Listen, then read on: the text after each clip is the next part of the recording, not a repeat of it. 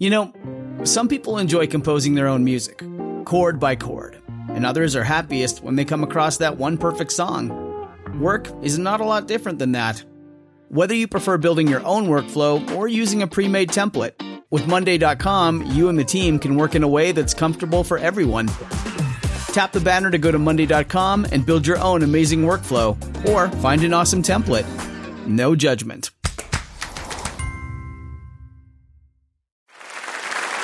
Well, welcome everyone to another debate from Intelligence Squared US. I'm John Donvan of ABC News, and again, it is my honor to be serving as moderator as the four debaters you see sharing the stage with me here at the Skirball Center for the Performing Arts at New York University. 2 against 2 will be debating this motion: treat terrorists like enemy combatants, not criminals. Now, this is a debate. There will be a winner and a loser, and you, our audience, will be serving as the judges. By the time the debate has ended, we will have asked you to vote twice, once both before the debate and once again after you have heard the arguments. And the team that has changed the most minds, once we see where you stand on the motion, that team will be declared our winner. So, on to the debate. Round 1, opening statements by each debater in turn.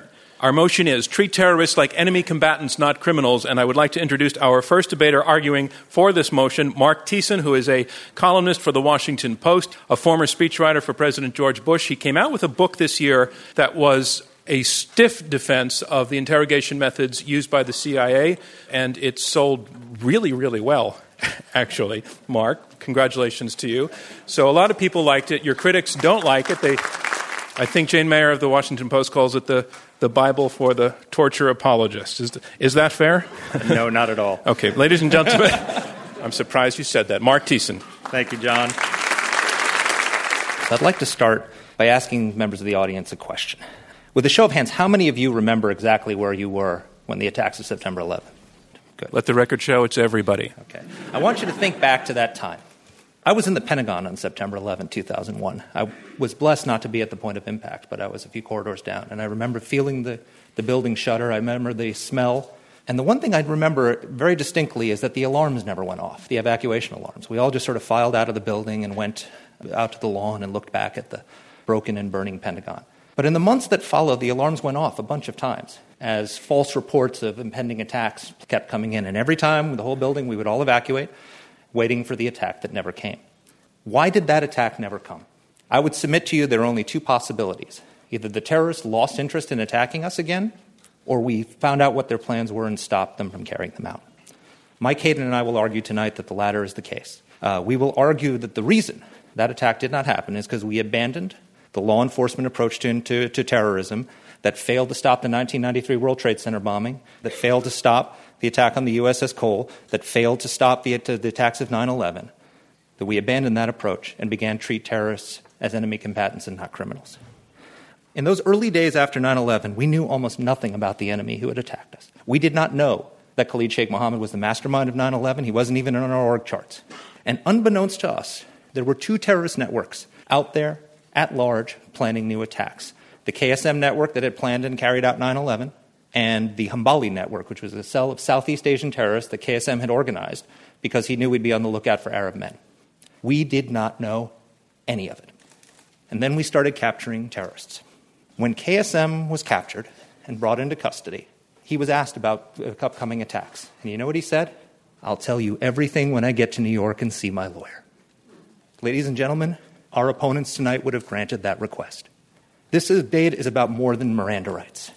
The Obama administration has eliminated the CIA program, but at least they're killing terrorists using Predator drones, right? No, so our opponents, that's illegal too. But that program has killed half of the al-Qaeda leadership, and it is probably the only thing standing between us and another 9/11. So finally, I'd just like to ask you, keep in mind, if you would like to keep killing terrorists with Predator drones, if you think that our first priority in the war on terror, when we capture a terrorist, should be interrogating them for intelligence, not obtaining evidence for prosecution, if you want to continue the approach to counterterrorism that has prevented us from being struck again as we were on 9/11, then I ask you to vote for our position. Thank you. Thank you, Mark Thiessen. Our motion is treat terrorists like enemy combatants, not criminals. We have heard the opening statement by the side for the motion, and now to speak first against the motion, I'd like to introduce David Fracht, who is a lieutenant colonel in the U.S. Air Force Reserve JAG Corps. That means he's a lawyer in the military. He served as lead defense counsel with the Office of Military Commissions. He represented detainees at Guantanamo. His most famous case is that of the teenager who was released finally after you made the case that his interrogation had been conducted improperly. David, I know it worked out well for him. Is it your view that that works out well for the United States? Absolutely. Anytime an innocent man is released, that's a very positive thing. And actually, the Department of Justice, after 7 years, acknowledged that actually he was not an enemy combatant, and so he was sent home, and it was a great day for America. Ladies and gentlemen, David Fracht. I'm going to start by disagreeing. It's there, our law enforcement is there to detect crime before it happens. And we don't have to wait for a crime to be completed before stepping in. We've seen it over and over again where the police or the FBI breaks up a terrorist cell or discovers a plot in progress or a conspiracy, and those people can be arrested, they can be interrogated, and those interrogations yield a lot of information. In fact, since 9/11, talking only about federal prosecutions, over 400 terrorists have been locked up for an average of 20 years apiece. Now, contrast that with Guantanamo, which started with, or at its peak, had 787 detainees. The Bush administration ended up releasing over two-thirds of those when they realized they had no evidence against the vast majority of them. Another 100 were cleared for release before President Obama took over. Another 100 have been cleared for release now. So what's the scorecard now? We have 4 detainees who have been prosecuted successfully in military commissions. The Obama administration, after a year-long review, determined that there were 35 detainees that should be tried in some criminal forum, and there's another 48 that they say are too dangerous.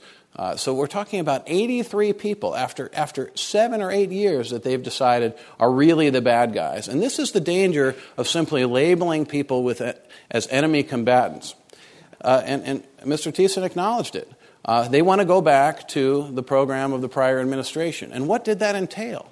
It entailed locking people up indefinitely, without charge, without access to courts, without access to counsel, subjecting them to a full range of interrogation techniques, many of which are abhorrent to American values.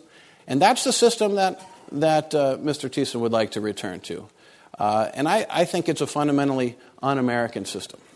And he talked about the fact that there hasn't been any attacks as if this is proof that those methods worked, and that's the reason we didn't have any attacks. Well, let me tell you why we didn't have any attacks. By treating terrorism primarily as a military problem, we started 2 voluntary, unnecessary wars in Afghanistan and Iraq, and we presented the terrorists with hundreds of thousands of targets, American soldiers. And as bad as 9/11 was, and 3,000 people died on that day, but we have lost 5,700 American service members dead. Another 1,100 coalition members dead. Are we safer? That's the question you really have to ask. According to Mr. Thiessen, there were 2 little terrorist cells of al-Qaeda after 9/11. How many terrorists are there right now in the world, or violent jihadists who are willing to strap a bomb to their bodies and kill Americans? We have essentially launched a global war, and that's what we called it, the global war on terror. But the Islamic world interpreted it as a war on them, and we have alienated tens and hundreds of millions of people unnecessarily, and we are not safer. David Fracht, thank you very much. At this Intelligence Squared U.S. debate, our motion is treat terrorists like enemy combatants, not criminals. We have heard from the first 2 debaters arguing for and against this motion. Now, our third debater to argue for the motion, I'd like to introduce Michael Hayden. He is a retired 4-star Air Force general and former director of the CIA. And, Michael, when you took over, the interrogation program of the CIA that had been in place had just about been called to a halt under political pressure and other complaints. You decided to take a look at it, again, commissioned your own review, which you undertook personally, and you concluded what? I spent the whole summer of 2006 getting what I would call a graduate degree on the CIA interrogation and detention program. I had no vested interest in what had gone on before. I could have chosen any course of action. At the end of the summer, in conscience, I could not just say, make it go away. It would have been a comfortable decision, John. It probably would have gotten credit in some circles, but it would have been immoral. Ladies and gentlemen, Michael Hayden. I became an advocate. My epiphany that we are a nation at war took place about 10 minutes after 10, September 11th, 2001. It became clear to me at that point, and I believe in few things more firmly than I believe in the fact that we are a nation at war. A year ago, last August of 2009, I was in Phoenix. President Obama was addressing the VFW. He said quite clearly, we are at war with al-Qaeda and its affiliates. Now, I know most of the American population doesn't sense that they are at war. The American armed forces know that we are. The American security establishment knows that we are. The American intelligence community knows that we are. Your political processes have sent me, a career military officer, the director of the CIA, to war. You have told me to defend you. Do not take away from me the tools that I need to perform the service you demand. We need to uphold the rule of law. It just matters what model of law we are committed to upholding. Is this an issue best addressed through American criminal law, or is this an issue best addressed through the laws of armed conflict? I submit to you that it's only the laws of armed conflict that will keep you safe. This isn't theoretical for me. This was real. I had a meeting with my general counsel and his team at CIA about 2 years ago. I said to the team, our enemy is opening a new front. They are beginning to attack us in the American legal system. We worked our tails off in those judicial processes, specifically the habeas corpus. And we got to a point where we could go no farther. One of the judges demanded that we provide not him, but the defendant, the name and the identity of the intelligence source we had used in order to determine that he was a member of al-Qaeda. I know you don't live in the world I used to live in, but there is nothing that a director of CIA could do in those circumstances. You cannot let the world know that sources who risk everything, who risk all to work for you, will have their names revealed in the American judicial process to the individual that they have identified as al-Qaeda. That's unconscionable. I'm John Donvan, and you're listening to Intelligence Squared U.S., Oxford-style debating on America's shores. The motion is, treat terrorists like enemy combatants, not criminals. I'm John Donvan, and this is Intelligence Squared U.S., Oxford-style debating on America's shores. Our motion is treat terrorists like enemy combatants, not criminals. And finally, to speak against the motion, I'd like to introduce Stephen Jones, who is managing partner of the law firm Jones, Ochian, and Davis. He has also defended a well-known terrorist, but not from the Middle East. He defended Timothy McVeigh, the Oklahoma City bomber. And you were a public defender in that role, so you were assigned to him and he to you. I'm curious, did you want that case when it came to you? Well, I wasn't a public defender. I wasn't even on the panel. I was appointed as a lawyer by the judges in the federal courts in Oklahoma City. And did you want the case? Well, when a judge or judges ask you to take a case, what you want or don't want is not relevant. Ladies and gentlemen, Stephen Jones. First of all, let me tell you that I am a Republican, and I voted for George Bush both times, and I voted for John McCain, and yes, Sarah Palin, and I don't apologize for that.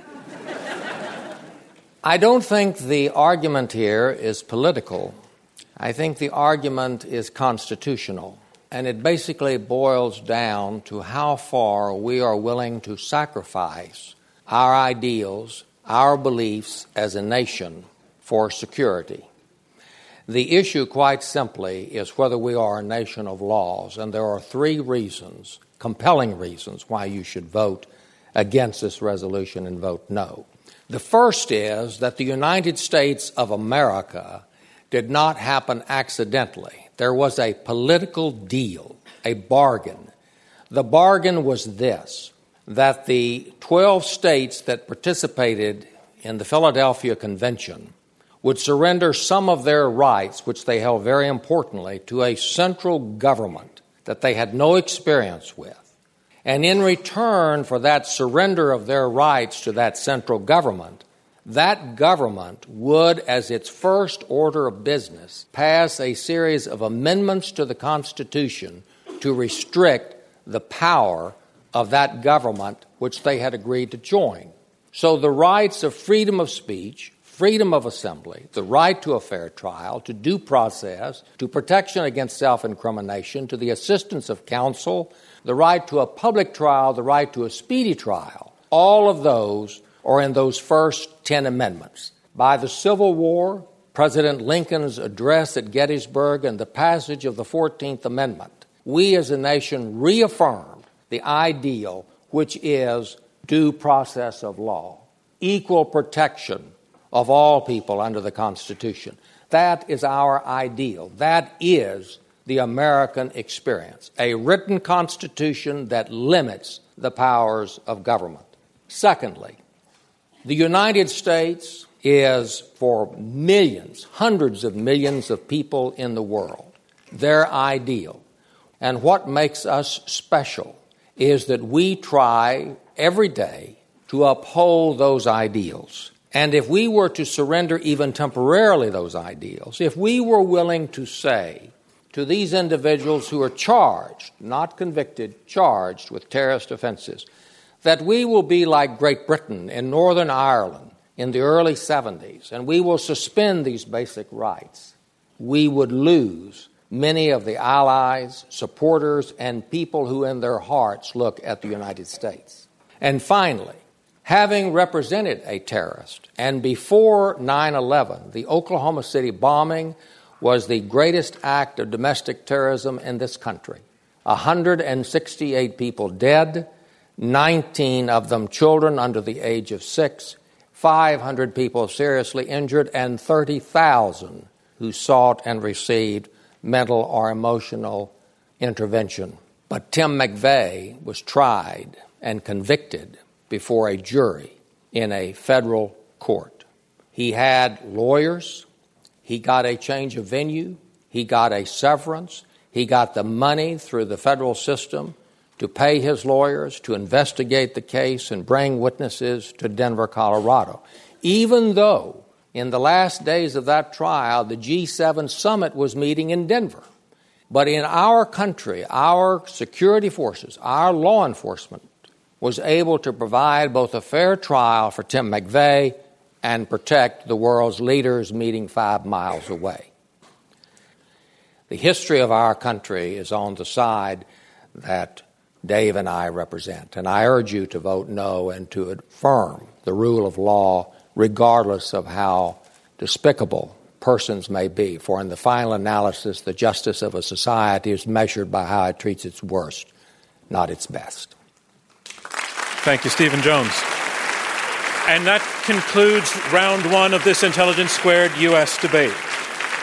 I'm John Donvan of ABC News. I'm host and moderator for this Intelligence Squared U.S. debate. We are at the Skirball Center for the Performing Arts in New York City at NYU. And on our stage, 4 debaters, 2 against 2, debating this motion: treat terrorists like enemy combatants, not criminals. The team arguing for the motion include a former CIA director and a speechwriter for the Bush administration. Their opponents include 2 attorneys, one who works for the military and one who defended Tim McVeigh. We are now into round 2, and my first question is actually to the side arguing against the motion. Your opponents include a former director of the CIA, a speechwriter for the Bush administration who wrote the president's speech in which he discussed these issues, and he was briefed, as he tells it, extensively, and they are painting a very dire picture. And my question to you is whether they may just know more than you do. David Frakt. Well, no, I'm asking the question in a serious way, that to hear this director of the CIA say, this was on me. This was my responsibility. Not that I love doing these things, or any of us love doing it, but I saw the impact. And that's why I came to that decision. I think we need to be very clear about who we're talking about and define who we're referring to when we're talking about terrorists, because from our perspective, we are not talking about people who are actually captured on a battlefield in Iraq and Afghanistan. There is no doubt that there is, in fact, an armed conflict going on in those places. And as a military attorney, as a judge advocate, certainly I acknowledge that under the laws of war, we do have the power to detain and remove from the battlefield people who are engaged in active conflict. The problem is that the war has been defined in such amorphous terms that there's a claim of a global battlefield, including the United States. If you're in the United States and you attempt to commit a crime, the United States really is not a battlefield. I reject that. So there is a limited group of people that, yes, if it's in an active war, in a theater of war, that they can be captured and removed from the battlefield. But the solution, we have captured a lot of people. We did not screen them well. We sent people who were brought in for ransom without any back-checking, fact-checking, and packed them off to Guantanamo. And that's something that's unprecedented in American history. Mark Tewson into it. I'd like to – I'm not a lawyer. You have an advantage over us, but I'd like to enter some documents into evidence tonight. The inaugural address of Barack Obama. Our nation is at war against a far-reaching network of violence and hatred. Please pass that to the other side. Congressional authorization of use of military force passed by the House of Representatives 420-1, Senate 98-0. We are at war. Supreme Court of the United States in the Hamdi decision. We are at war. We can hold people captured in the war as enemy combatants. And my final piece of evidence, Osama bin Laden's fatwa, which is entitled Declaration of War Against the Americans. What part of the war do you not understand? We are at war. The president, the Congress, the Supreme Court, and the enemy all think we're at war, and you do not. I understand that we are at war.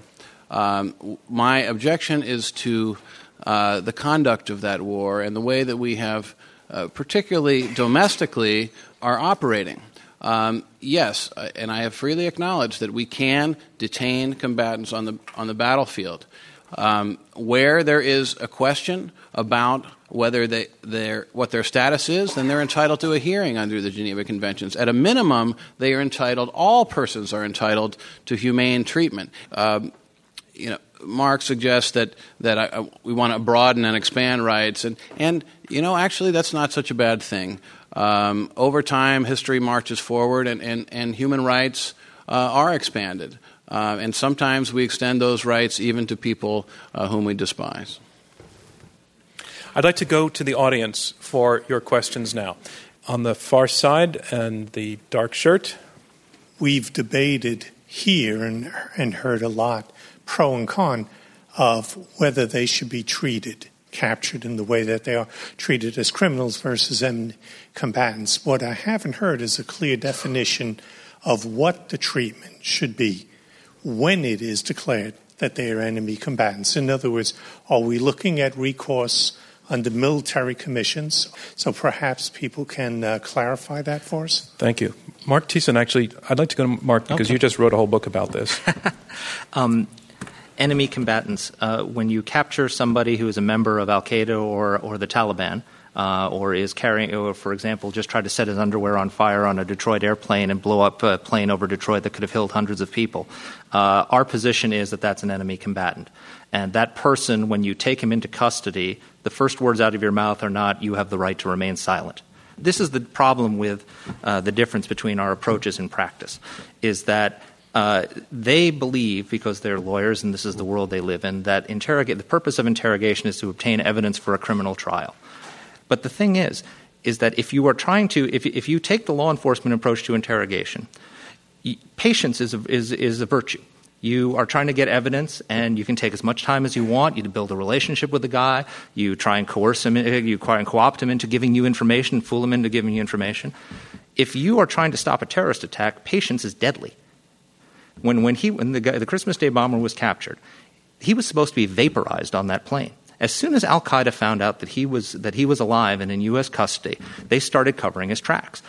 Okay, So, I so want you bring in need to David get Frakt. that information quickly. David I'd like to Frakt. get back to the question, which is a good one, and given that this is a motion that's been proposed by our opponents, I thought that they would try to define it. But actually what they're doing is constantly shifting back and forth.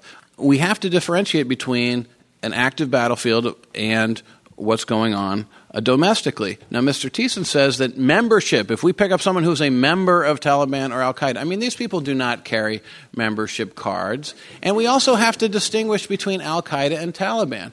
The Taliban is a fighting force in Afghanistan and Pakistan that just want us to leave. They are not terrorists. They're not launching international terrorist attacks. Al-Qaeda is. Another thing that's important to talk about is when we say terrorist, what they're really talking about are suspected terrorists, people that they believe may be terrorists. Now, if someone tries to light their underwear on fire in a plane, yes, you have a pretty good indication that they're a terrorist. But it's usually not that clear-cut. It's usually based on some intelligence from some source or method that we're not allowed to know about that they suspect someone. And in that case, to simply lock that person up incommunicado for potentially for years, if I'm understanding what Mark is proposing, is problematic. And we have gotten a lot of the wrong people. In uniform in the third row. I believe are you part of the West Point contingent? I am, sir. My name is Captain Welcome. Cinnamon Mather. I'm a judge advocate for the U.S. Army, currently assigned to the United States Military Academy in the Department of Law. Let me pose first, this comes in my personal capacity. I'm asking this question, not anything to do with Army or West Point. I fully acknowledge that you are more intelligent than I, that you have access to information I never will. My question comes in the fact that I've been to Iraq, I've been to Afghanistan. Without fail, every time I interacted with an Iraqi or an Afghan, their single question to me was this: how do you explain Guantanamo Bay? So in the next year, as I leave for my third deployment possibly, when I get out there, or as I'm teaching my cadets, this is the way we do things because we're America, how do I justify us giving up the moral high ground? Yeah, first of all, Captain, thank you for your service.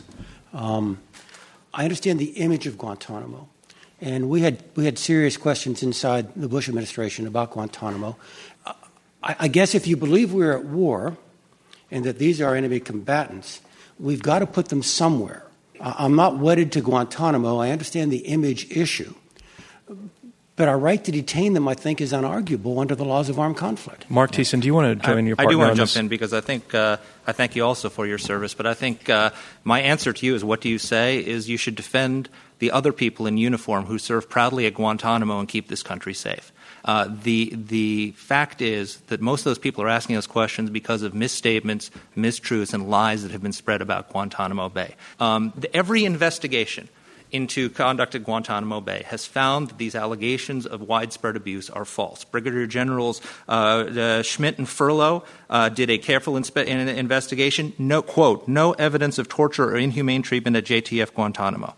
Navy Inspector General A.T. Church, who I interviewed for my book and who said he expected to find widespread abuse at Guantanamo, said that when he investigated, conducted hundreds of interviews, interviewed detainees, interviewed everybody who had been there, he said, we can confidently state, based upon this investigation, we found nothing that would any way substantiate detainees' allegations of torture or violent physical abuse at Guantanamo. Mark, thank you.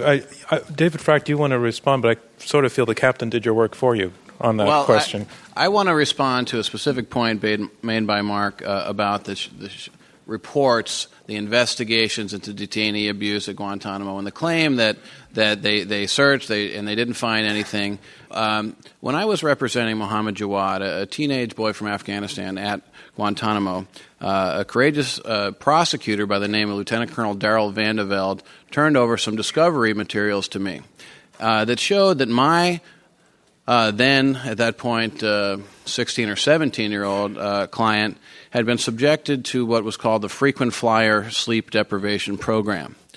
And according to the Schmidt-Furlow report, they had discovered that there had been a frequent flyer sleep deprivation program. And during this program, detainees were moved, and in case of my client, 112 times from cell to cell during a 2-week period. He was moved constantly back and forth in an effort to deprive him of sleep.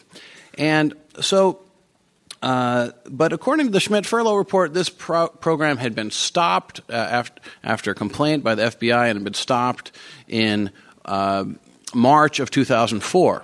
The only problem with that was that my client had been subject to the program in May of 2004.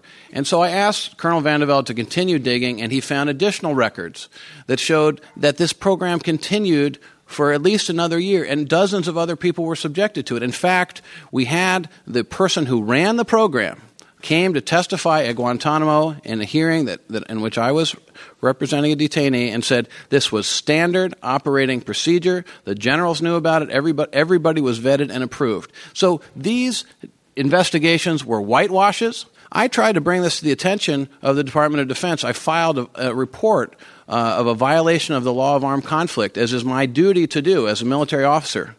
What did they do? Nothing. No follow-up investigation. I was never contacted. So we have a very basic disagreement about what we think is happening inside the walls of Guantanamo. You say that basically there have been very few undocumented violations, and David is saying that these are whitewashes, the reports that say that. I think it's a shocking thing to say about Admiral Church and those people who are people who wore a uniform with honor. Hold on. No, you talk now. Admiral Church. Actually, David, Mark, respond, please. Let me get a word in here, please. The frequent flyer removal program you refer to, where someone is moved once every 4 hours, roughly, 2 to 4 hours at that. What do you think these detainees in Guantanamo do all day?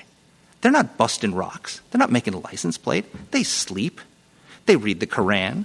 They play foosball. They play soccer. They eat whenever they want, sleep whenever they want. This is not torture, the frequent flyer. You may not like it, but I'll tell you something. Interrogation techniques, even interrogation techniques under the Geneva Convention, people would find shocking if you're not familiar with interrogation. Interrogation is not supposed to be pleasant. I'm John Donvan, and you're listening to Intelligence Squared U.S., Oxford-style debating on America's shores. 4 panelists are arguing for and against this motion. Treat terrorists like enemy combatants, not criminals.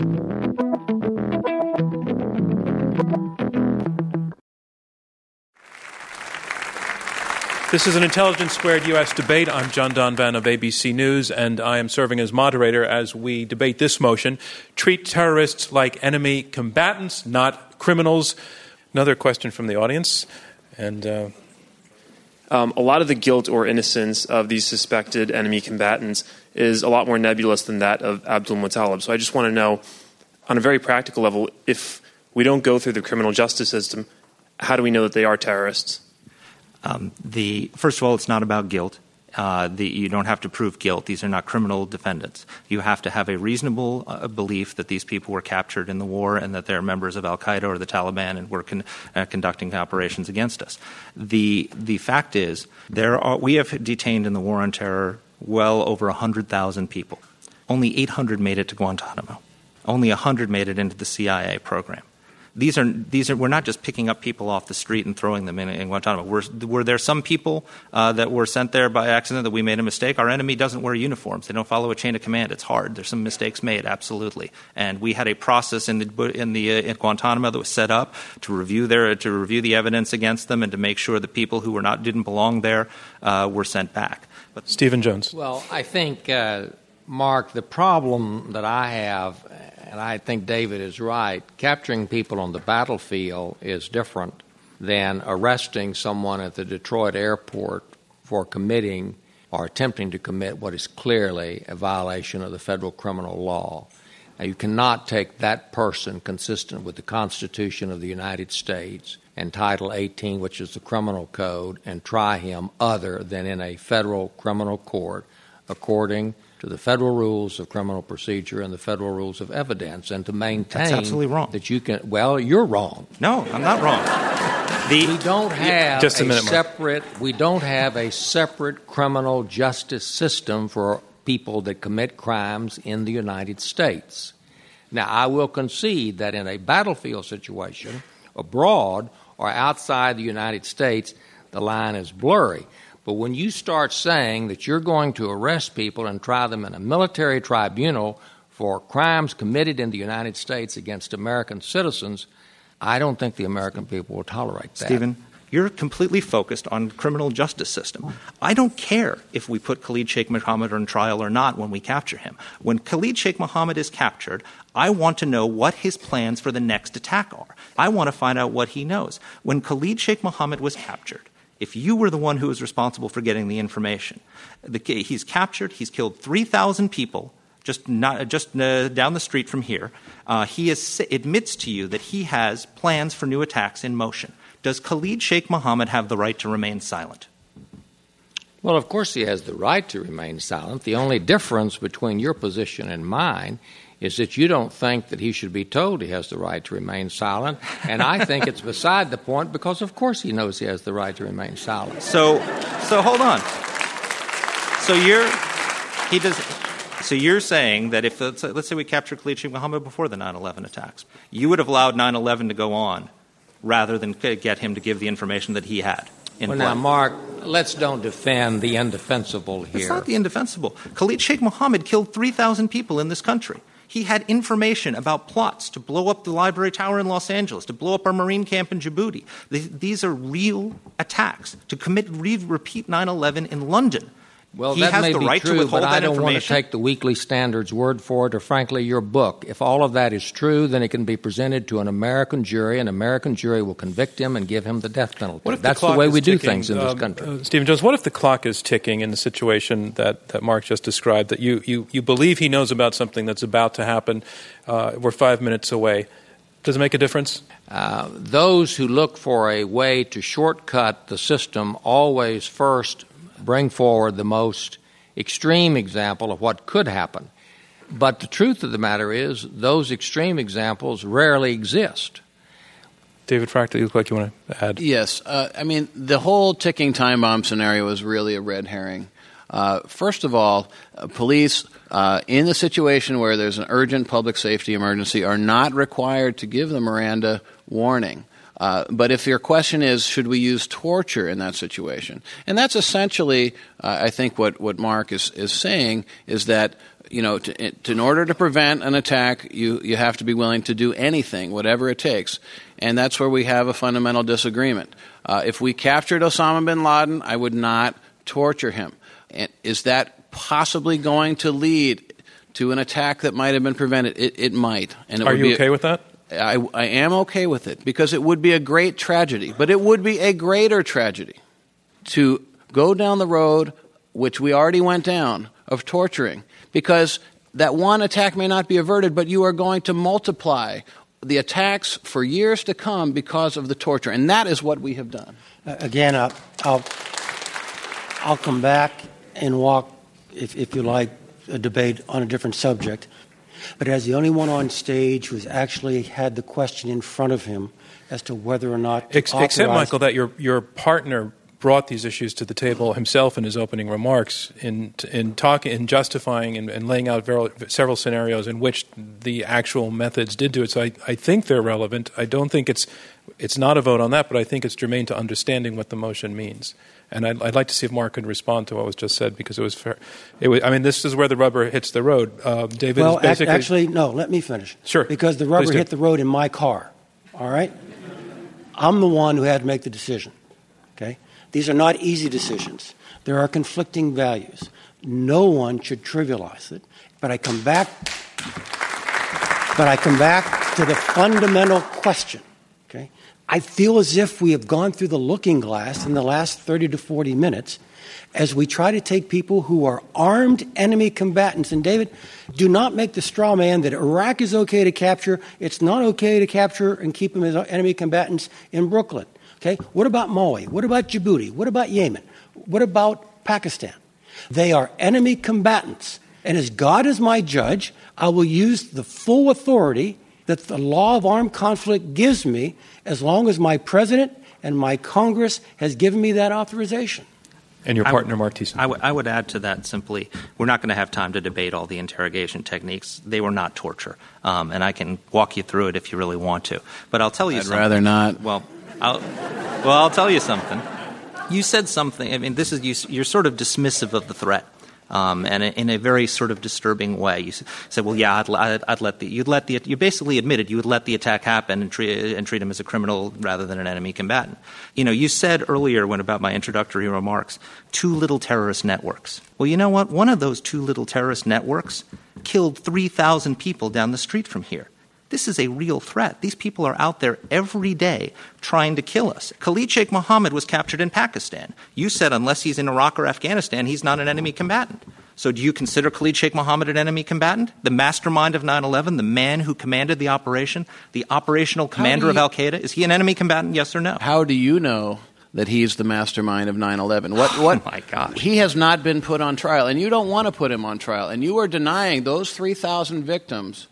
I'm not denying them anything. You are denying them. You say it's not important to have a trial. I say it is important to have a trial. It's not the first priority. It is important to establish the truth of what happened and for people to get some closure. And it's important for these people to be punished. I do not in any way diminish the seriousness of 9/11. And I agree with General Hayden that these are difficult decisions, and I'm not sure that I would want to be in the position he was in of having to make those.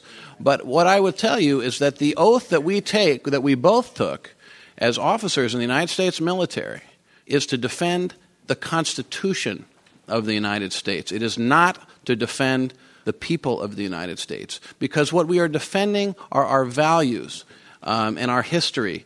And sometimes, yes, it may cost lives, but you cannot achieve perfect security. And when you try to, by making shortcuts, you ultimately diminish us as a country, and it does not serve us in the long run. Question from the center. I think my question is for General Hayden. You and your partner have admitted that mistakes are sometimes made as to who does get picked up as a terrorist. In the civilian justice system, we say, it's something of a cliche, that it's better for 100 guilty men to walk free than to convict an innocent man unjustly. What's your calculation in the war on terror? How many non-terrorists can be rendered off the streets of Toronto or Amsterdam to make it okay? Obviously, there's no precise answer to the Michael question. Hayden. We do the very best we can, and we review our data constantly. As I mentioned, we have combatant status review teams.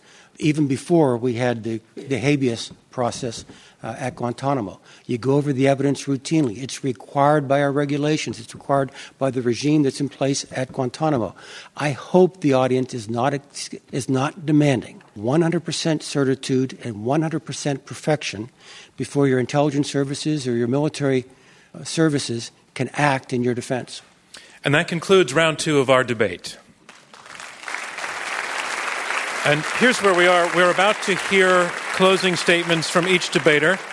They will be 2 minutes each. This is their last chance to change your minds. You will be asked to vote once again immediately after they speak and to pick the winner in this debate just a few minutes from now. Our motion is treat terrorists like enemy combatants, not criminals. And first, to summarize his position against the motion, Stephen Jones, who served as principal defense counsel for Oklahoma City bomber Timothy McVeigh. As we have listened to the debate tonight, I think 2 or 3 issues have emerged sharply. The issue is not just about the treatment of individuals at Guantanamo Bay. The issue is larger, and that is, what is the system we will use to adjudicate the guilt of those persons charged with crimes against the United States? And I say that the line is indivisible. By that I mean you cannot say we have one set of justice over here for these categories of crimes, and over here we have an entirely different rule of evidence and a different procedure. That leaves the intelligence community, who are largely anonymous, and many law enforcement officers unaccountable in the final analysis for the decision made. In the final analysis, accountability for responsible decisions has to be made somewhere. Political process, a legal process, something done openly. But that is not what the argument is made by our colleagues to our right. Their argument is, trust us, we'll get it right this time. Unfortunately, history shows too many examples of not getting it right. That's why we have the rule of law. Thank you, Stephen Jones. The motion, treat terrorists like enemy combatants, not criminals, and summarizing his position for this motion, Mark Thiessen, a columnist for The Washington Post, a fellow at the American Enterprise Institute, and former speechwriter for President George W. Bush. We did get it right. In the 8 years before September 11th, 2001, Al-Qaeda killed roughly 3,500 people in a series of attacks, starting with the 1993 World Trade Center bombing, followed by the attacks on our embassies in Kenya and Tanzania, followed by the attack on the USS Cole, and culminating in September 11, 2001. That was when we followed the law enforcement approach to interrogation. During that period of time, we prosecuted 29 people in connection with those attacks, and we didn't get the intelligence we needed to stop the September 11th terrorist attacks. In the period that followed, we have not been hit again. So this is a very stark question. Do you want to go back to the approach that led to 3,500 people getting killed, and we were not able to get the intelligence to stop the attacks, or do you want to follow the approach, that kept our country safe for almost a decade? Thank you, Mark Thiessen. Our motion is treat terrorists like enemy combatants, not criminals. And summarizing his position against this motion, David Fracht, a lieutenant colonel in the U.S. Air Force Reserve JAG Corps, who served as lead defense counsel with the Office of Military Commissions.